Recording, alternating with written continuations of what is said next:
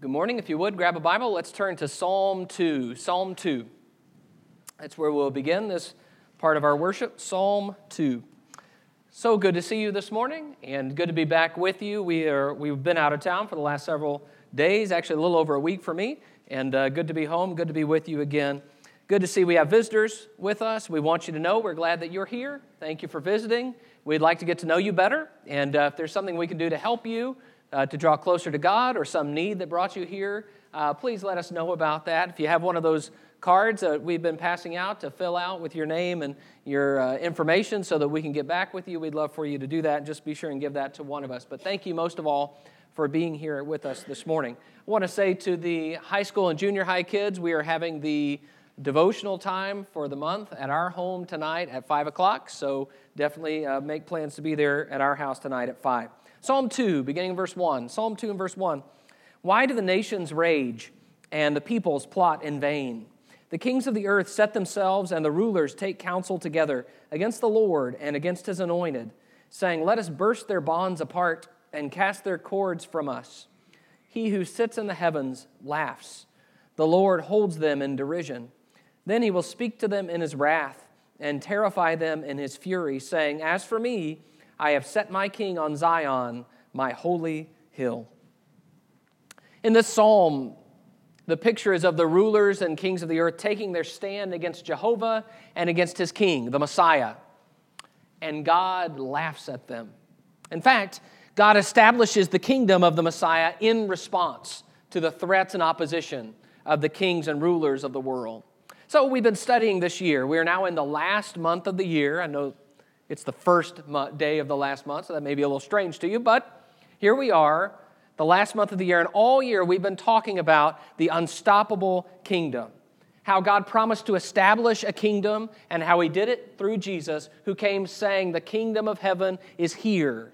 And we talked about how that kingdom has different elements, how it is here, and yet there are parts of it that are yet to come, and we'll talk a little bit more about that this morning.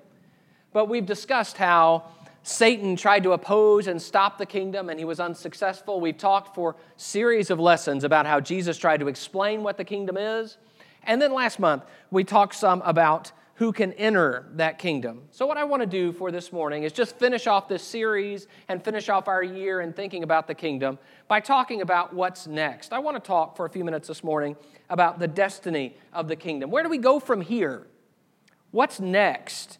What will happen to this movement and to the people of God?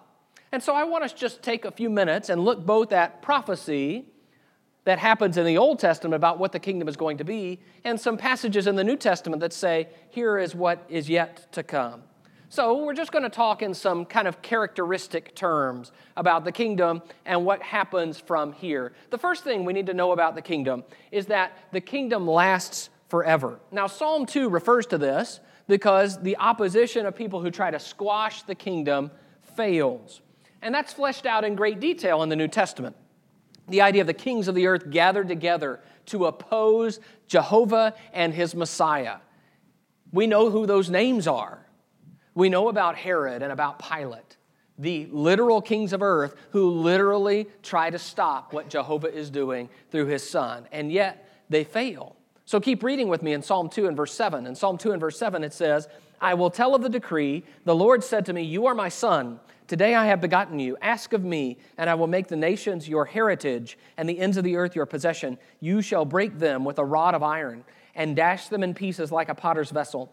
Now therefore, O kings, be wise. Be warned, O rulers of the earth. Serve the Lord with fear and rejoice with trembling.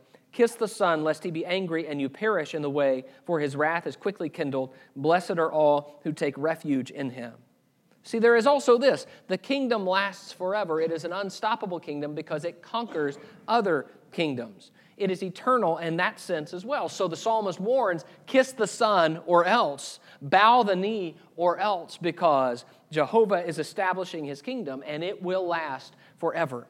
Now, there are so many passages here that it would take the rest of our time to do all of the passages. So what I'm going to do is just put several of these on the board, and I hope you'll read it on the board, and you can take these passages home and look at them in more detail on your own time here. This is Psalm 45, 6 and 7. It says, your throne, O God, is forever and ever. The scepter of your kingdom is a scepter of uprightness. You have loved righteousness and hated wickedness. Therefore, God, your God, has anointed you with the oil of gladness beyond your companions. New Testament authors, particularly the author of the book of Hebrews, apply this passage to Jesus. Your throne is forever and ever, and God has anointed you with the oil of gladness beyond your companions. In Daniel 2 and verse 44, and in the days of those kings, the God of heaven will set up a kingdom that shall never be destroyed, nor shall the kingdom be left to another people. It shall break in pieces all these kingdoms and bring them to an end, and it shall stand forever. Notice how many different ways Daniel says this kingdom will last forever. It'll never be destroyed. It will not be left to another. It shall stand forever. And in Daniel 7 and verse 14, to him, this is the Son of Man, to him was given dominion and glory and a kingdom, that all peoples, nations, and languages should serve him. His dominion is an everlasting dominion which shall not pass away, and his kingdom one that shall not be destroyed. Do you notice how many different ways he says that? It's an everlasting dominion. It shall not pass away. It shall not be destroyed. It's as if he is making the point so emphatic that we cannot miss it. This is a kingdom that will always last. And so, when Jesus is born, that the angel Gabriel says to Mary, there will be no end to his kingdom. It will last forever. Now, that may sound like vague prophetic wording. You know, everlasting, that word sometimes gets thrown around a little bit. It'll last forever. We use forever in a different sense today. You know, we say something lasts forever, you know, when the sermon goes for 2 hours, you know, oh, that lasted forever. Not literally, but just felt like it. Okay, so it lasts forever here is not figurative. It is not an exaggeration. It is a way of saying this will always be true because there will be no opposition to it that will last and because God has done it. So, what has begun in Jesus will not be stopped.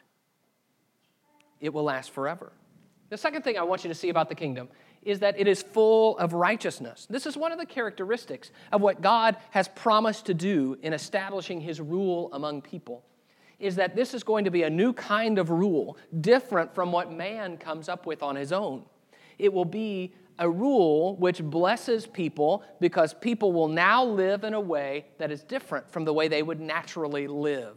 Let's go to Isaiah chapter 9. I'm going to look at a couple of places here in Isaiah chapter 9. This is another theme in the prophets that really we could wear ourselves out just tracing this idea, what the nature of the kingdom would be. But I believe a few passages here will suffice to make the point. Isaiah 9 and verse 6. Isaiah 9 and verse 6 says, "For to us a child is born, to us a son is given, and the government shall be upon his shoulder, and his name shall be called Wonderful Counselor, Mighty God, Everlasting Father, Prince of Peace. Of the increase of his government and of peace there will be no end, on the throne of David and over his kingdom, to establish it and to uphold it with justice and with righteousness from this time forth and forevermore. The zeal of the Lord of hosts will do this." Now I want you to notice, do you notice all the forever markings just in that text, talking about the kingdom? Okay, so many things that it says there will be no end, which is also what is said of Jesus by Gabriel. But notice in this text, the point is there is a righteous ruler, the Messiah, who is going to come and establish justice and peace and righteousness. This is David. It says specifically here in verse 7, he'll be on the throne of David and over his kingdom. That's centuries after the death of David that this is said, and it's describing a time far in the future of Isaiah. So it is something that is not just about a literal kingdom. It is instead about the Messiah who is going to come and he's going to rule righteously. But not only that, not only is he going to be righteous, but the people will follow him in righteousness. Turn a couple of pages to Isaiah 11. Isaiah 11. Listen to the description of what it will be like to live in this kingdom. Isaiah 11 and verse 1, "There shall come forth a shoot from the stump of Jesse, and a branch from his root shall bear fruit, and the Spirit of the Lord shall rest upon him, the Spirit of wisdom and understanding, the Spirit of counsel and might, the Spirit of knowledge and the fear of the Lord, and his delight shall be in the fear of the Lord. He shall not judge by what his eyes see, or decide disputes by what his ears hear, but with righteousness he shall judge the poor, and decide with equity for the meek of the earth. And he shall strike the earth with the rod of his mouth, and with the breath of his lips he shall kill the wicked. Righteousness shall be the belt of his waist, and faithfulness the belt of his loins. The wolf shall dwell with the lamb, and the leopard shall lie down with the young goat, and the calf and the lion and the fattened calf together, and a little child shall lead them. The cow and the bear shall graze, their young shall lie down together, the lion shall eat straw like the ox. The nursing child shall play over the hole of the cobra, and the weaned child shall put his hand on the adder's den. They shall not hurt or destroy in all my holy mountain, for the earth shall be full of the knowledge of the Lord as the waters cover the sea. So through this ruler and through his righteous reign, you see that it begins with the Messiah, and through the Messiah, suddenly things change. And it's described here, some of the pictures are about animals that are natural enemies or animals that have natural tendencies, suddenly completely changing so that there is peace on the earth. And he says that's what it will be like to have righteousness truly reigning in the kingdom God will establish. Turn with me over now to Ezekiel 37. I want to add this other component here, Ezekiel 37, that this is not just about the Messiah forcing the people to live differently, but instead, when God envisions the kingdom, he envisions a different kind of people who will be in the kingdom. Ezekiel 37.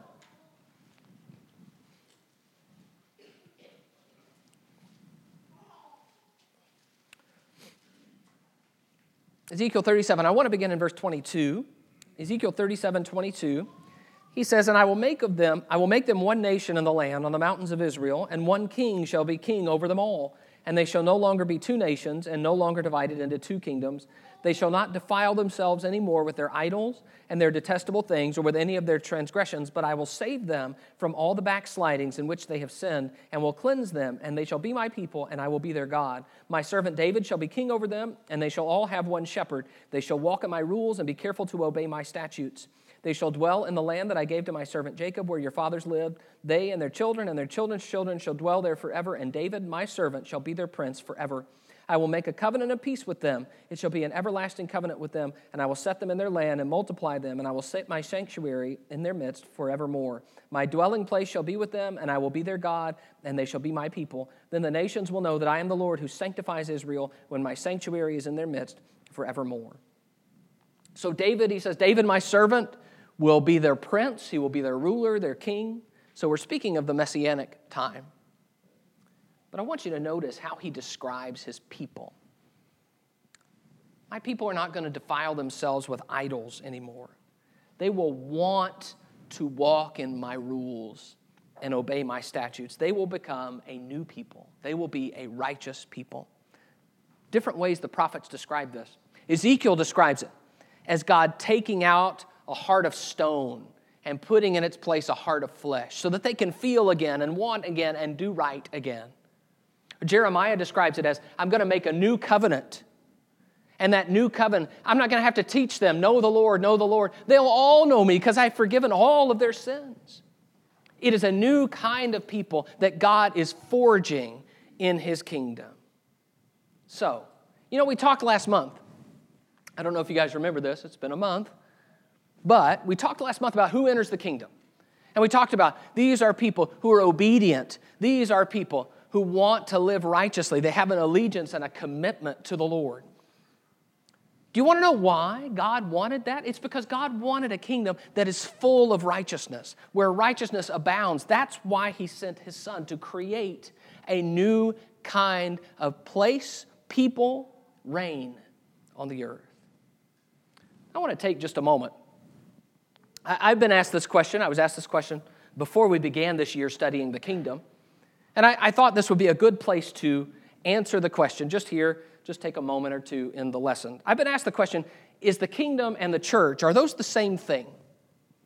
I know that from time to time we talk about them as the same thing, or at least talk about them in sort of an interchangeable way. I would not say that the kingdom and church are the same. The church is the group of people. Church is people, the group of people who've been saved by the blood of Jesus. But the kingdom is the reign of God, the rule of God that's been manifested or evidenced in Jesus, but also in the laws and rules of Jesus, in the people of Jesus. And the kingdom is expanding and will continue to expand until everything is conquered. That's the kingdom. And so the kingdom does encompass the church, and yet the kingdom is a bit more than the church. I do think there is quite a bit of overlap there. So when Jesus says, and this is why I bring it up in this point, when Jesus says, seek first the kingdom of God and his righteousness, Matthew 6:33. Seeking first the kingdom is not seek first the church of God or the people of God. It is instead seek first the reign of God and the righteousness of God, what God is doing in this time by bringing his Son and by establishing something new. Seek that first. Now, does that involve people? Well, sometimes, of course. But it is not primarily about seeking people. It's instead about this idea that the kingdom is full of righteousness, and we have to seek that righteousness to live by it, because that's what God has wanted to establish since long, long ago, what we're reading about in Isaiah and Ezekiel. So I like to think of it this way. The kingdom of God is God's rule that is growing and expanding through Jesus. Usually, the way that expansion takes place is person by person. Person by person, we influence one another and draw one another closer to God. Now, a local church is a place where the kingdom is powerfully seen because people are doing God's will on earth the way it's done in heaven, which is what Jesus says interchangeably with the kingdom coming. People doing God's work, God's will on earth the way it's done in heaven. So, I do believe that the kingdom is more than merely the church.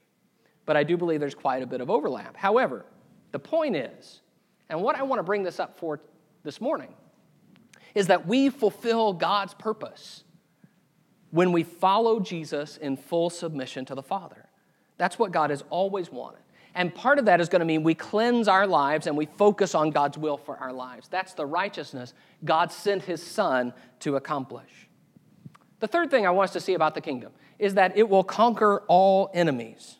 We need to know that just because the kingdom has been established, which it has, does not mean that that's the end. This is just all there is. Instead, there is a conquering and expanding sense to these descriptions of the kingdom in Scripture. Now, we read earlier in Psalm 2 that the Messiah is going to rule all nations with a rod of iron.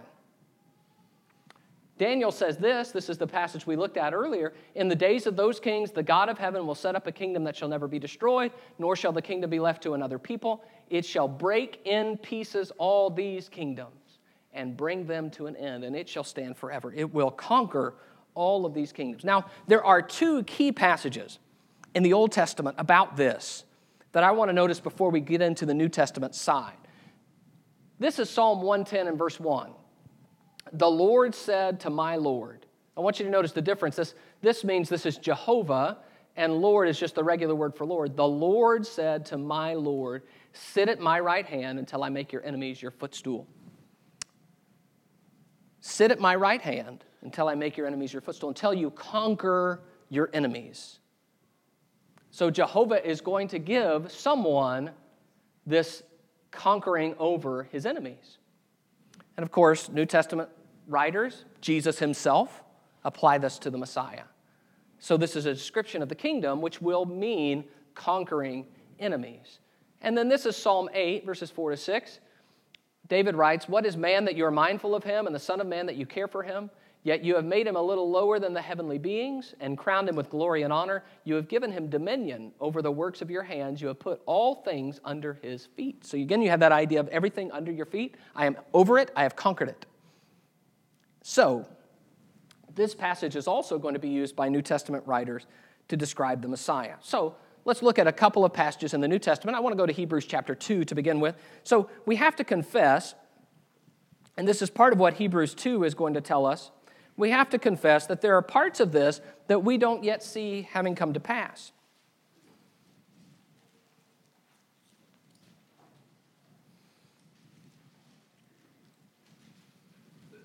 So with this passage in your mind, we're going to read the Hebrew writer, quote from it, and then explain it a little bit, especially the idea of how we don't see it yet accomplished. Hebrews 2 and verse 5. Hebrews 2 and verse 5, for it was not to angels that God subjected the world to come, of which we are speaking. It has been testified somewhere, what is man that you are mindful of him? Or the son of man that you care for him? You have made him for a little while lower than the angels. You have crowned him with glory and honor, putting everything in subjection under his feet. Now, in putting everything in subjection to him, he left nothing outside his control. At present, we do not yet see everything in subjection to him. But we see him who for a little while was made lower than the angels, namely Jesus, crowned with glory and honor because of the suffering of death, so that by the grace of God he might taste death for everyone. So the Hebrew writer quotes from the psalm we just listed, and then he says there in verse 8, at present, we do not yet see everything in subjection to him. You guys know what that means, right? That's also what we see. We see that Jesus says he's going to rule all nations. He will conquer all enemies. And yet that hasn't fully come to completion yet. There are parts of that we still await. And we're going to talk more about what the enemies specifically are. But there is still evil in the world. There are still people who are in rebellion against Jesus and his messiahship and his rule. And so there is this contrast between what is promised and what we see. And in fact, he goes into that in verse 9. He says, but we see him who for a little while was made lower than the angels, namely Jesus, crowned with glory and honor because of the suffering of death, so that by the grace of God he might taste death for everyone. See, what we see is a disgraced and humiliated Messiah. That's what we see. But he is now crowned with glory and honor, and he is awaiting the fulfillment of that. Put all my enemies under my feet, like you promised. So you want to talk about the destiny of the kingdom. What's next? There are enemies yet to be conquered. And yet there is the assurance that just as surely as God sent Jesus and established his kingdom to begin with, so he will bring to completion and fulfillment by the full conquering of all the enemies. So with that in mind, let's go to 1 Corinthians 15. 1 Corinthians 15. We'll be spending the rest of our time in this place. 1 Corinthians 15.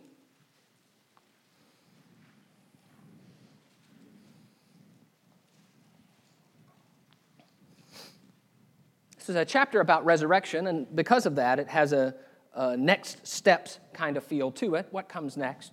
1 Corinthians 15 and verse 20. 1 Corinthians 15 and verse 20 says, but in fact, Christ has been raised from the dead, the firstfruits of those who have fallen asleep. For as by a man came death, by a man has come also the resurrection of the dead.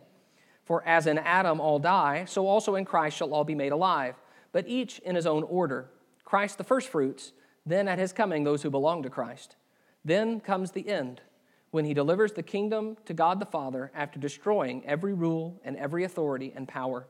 For he must reign until he has put all his enemies under his feet. The last enemy to be destroyed is death. For God has put all things in subjection under his feet. But when it says all things are put in subjection, it is plain that he is accepted who put all things in subjection under him. When all things are subjected to him, then the Son himself will also be subjected to him who put all things in subjection under him, that God may be all in all. Don't worry, we'll come to that last part in just a few minutes. I know it can be a little subjection confusing.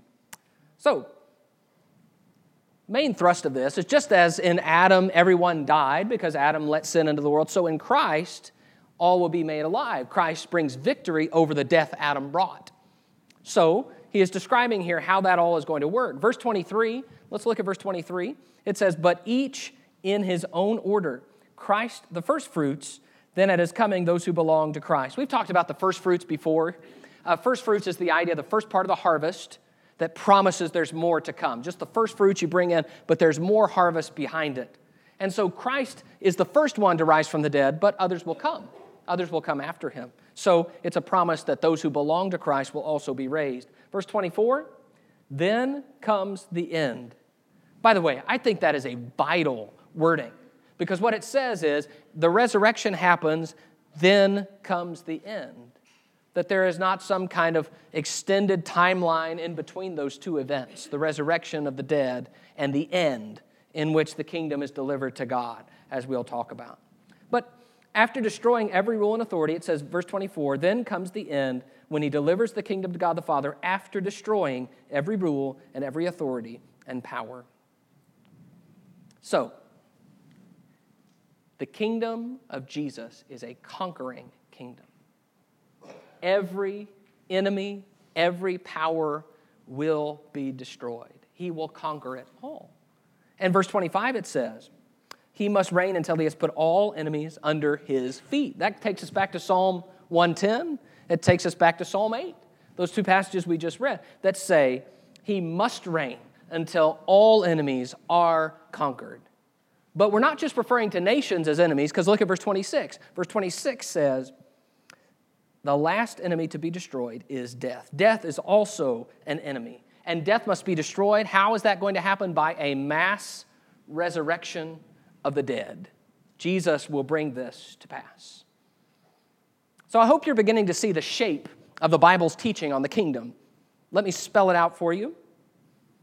We are given new righteousness, and so we live in that righteousness because Jesus has bought us out of our sins and taught us a new way to live.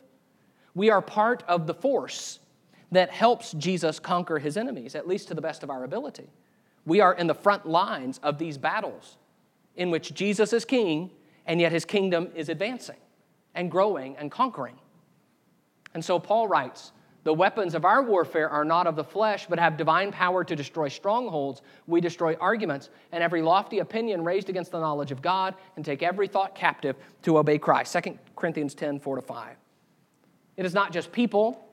It is the principalities and powers and the prince of power of the air. Christ is conquering, but Christ is also empowering us to conquer. Now, I want to be clear. That doesn't mean that if we fail to conquer in some way, if we don't win these battles, maybe for our own battles with sin, or in trying to engage someone who is a servant of Satan, and we don't win those, it doesn't mean that Christ fails. Remember, his kingdom is unstoppable. It will never end. It just means that he has confidence in us to put us in a role that is of pivotal importance to the advance of his kingdom. So, I just want to take a moment and process that with you, that the kingdom will conquer all its enemies. I think that's an important thing for Christians to remember as we live in a world that looks like it's in moral freefall. It looks like the wrong things are winning and progressing. But don't you think that is always the way God's people have felt? You go back to the time of Habakkuk, or you go back to the time of Jeremiah, or you go back even in the time of Jesus. You talk about the time of Revelation. Always there is this sense that it looks like the world is winning, and yet we can have confidence in the promises God has made because God keeps his word. And so again, we have to say the kingdom of God will conquer its enemies because God said it would. And so we are now engaged in the progress of that kingdom. And the last thing I want to say about the destiny of the kingdom is that ultimately it will be delivered to the Father. So let's look again at this text we've just examined. In verse 24, 1 Corinthians 15, 24, then comes the end when he delivers the kingdom to God the Father after destroying every rule and every authority and power. So the delivering of the kingdom to God the Father after the destruction of all enemies. 4:25, he must reign till he's put all enemies under his feet. The last enemy to be destroyed is death. So death itself is going to be destroyed. Now, this part I said we would explain a little bit. We need to read it 27 and 28. For God has put all things in subjection under his feet. Now, that's a quotation from Psalm 8. But when it says all things are put in subjection, it's plain that he is accepted who put all things in subjection under him. So he's talking about God there. God put everything under the Messiah's feet. And he's saying, well, when he says he put everything, he doesn't mean himself. God is still God. So verse 28 then says, when all things are subjected to him, then the Son himself will also be subjected to him to put all things in subjection under him, that God may be all in all. The idea here is that Jesus is also going to submit himself to the Father. The kingdom will be delivered to the Father, Jesus will submit to the Father, and everything will go back to quote-unquote normal. Everything will be complete. So what we're saying here is, when the kingdom will be delivered to the Father, is that the kingdom is how God is fixing everything that's broken in the world. The kingdom is how the rebellion that began in the garden will be finished. He has ensured that the kingdom will be permanent. His sacrifice and his teaching ensure that the kingdom will be full of righteousness. His power and his authority ensure that all enemies, even death itself, everything that exalts itself against the knowledge of God will be defeated. And then he delivers the kingdom to the Father so that the reconciliation is complete. Now, If you want to ask me and you want to come quiz me about, well, what does that look like? Tell me all the steps. Where are we at in that process? You're going to get a blank stare from me. I don't have good answers for those questions. What I can tell you is that's going to happen. It will be delivered to the Father. So the question then is, if we learn all this about the kingdom, it lasts forever, it's full of righteousness, it will conquer all enemies, it will be delivered to the Father. The question is, what do we learn from this, and what can we take away, you and me, on a practical level? And really, I would just say these are the things I want you to take away from the whole year's worth of studies that we've been doing on the kingdom. The first is this: knowing the destiny of the kingdom gives us confidence. I really think we need this. The kingdom will never be destroyed. It will always stand. Enemies will attack it, but they will not succeed. The kings of the earth will take their stand, and God will laugh at them.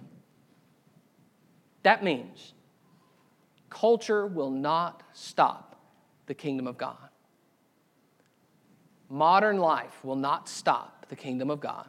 Persecution will not stop the kingdom of God. Changing morality will not stop the kingdom of God. People who suddenly don't seem as interested in the gospel will not stop the kingdom of God.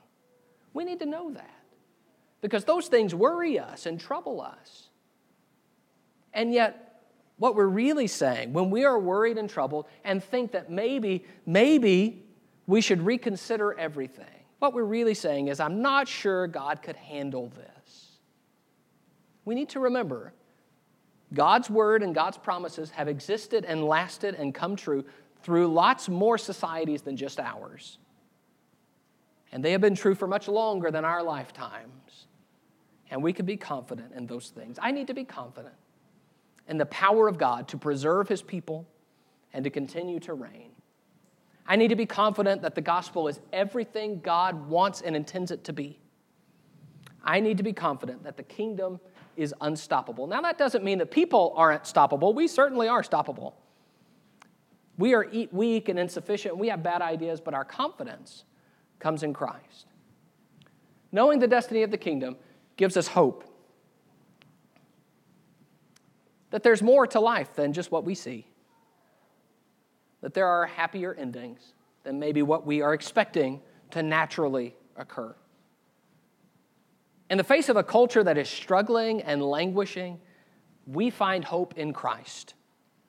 We're able to face death with hope. We're able to face life with hope. Not suddenly hoping that suddenly everything will just dramatically improve for no real reason. Because after all, that is the source of a lot of the malaise in our time. No, this is hope that God will fulfill His promises and God will do what is best. We have come to trust and know God. And what we trust God about, what we know about God, is that God wants good for His people. We know that most of all because there is a blood-stained cross that tells us forever God wants what's best even if it hurts Him. And so when we see these promises God has given us, they give us a confidence, but more than that, they give us an anticipation of something better that we don't yet see. I know that sin will not have the last laugh, and I know that God will bring ultimate justice on those who deserve it, and yet that God will have mercy. I know that there will be a happy ending to all of the sadness that I see, and I need that. I need that hope to continue in life. Knowing the destiny of the kingdom gives us confidence and hope, but it also gives us a sense of responsibility. I hope you feel this. That this is not just something that's happening outside of us, it is something that's happening through us. Jesus prayed, "Your kingdom come, your will be done on earth as it is in heaven." Do you know that is a promise, that is a hope that Jesus wants to be lived out in every one of our lives? That we do God's will the way it's done in heaven? That here on earth, here in this local church, here in this community, God's will be done on earth the way it's done in heaven. We have a responsibility to that. How are we battling against Satan and his forces, the forces that oppose God?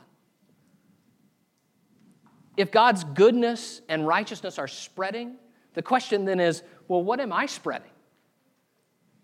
How am I influencing others? What am I teaching? How am I living? The kingdom doesn't hinge on me, but I do have a role in spreading the message of Jesus. So that should give us a sense. What am I doing, and what is my part in the spread of the kingdom of God? I hope these studies have helped you. I believe they've helped me to have a grander picture of the purposes of God, what God is doing, and what God wants from me. And it might be that there's someone here this morning who is ready to become a part of that kingdom, the people of God who've been set aside because they serve the Messiah and have been given a righteousness that is not their own. And they have hope of eternal life because of what Jesus has done and what he will do in resurrecting us from the dead and in bringing an end to all those enemies and to finally giving us eternal life with the Father. And if you're ready to put your faith in Jesus and to have that hope of eternal life for yourself, if you're ready to turn away from your sins and to be baptized into Christ and have his blood wash your sins away, we'd love nothing more than to help you be right with God. Please come to the front right now as we stand and sing to encourage you.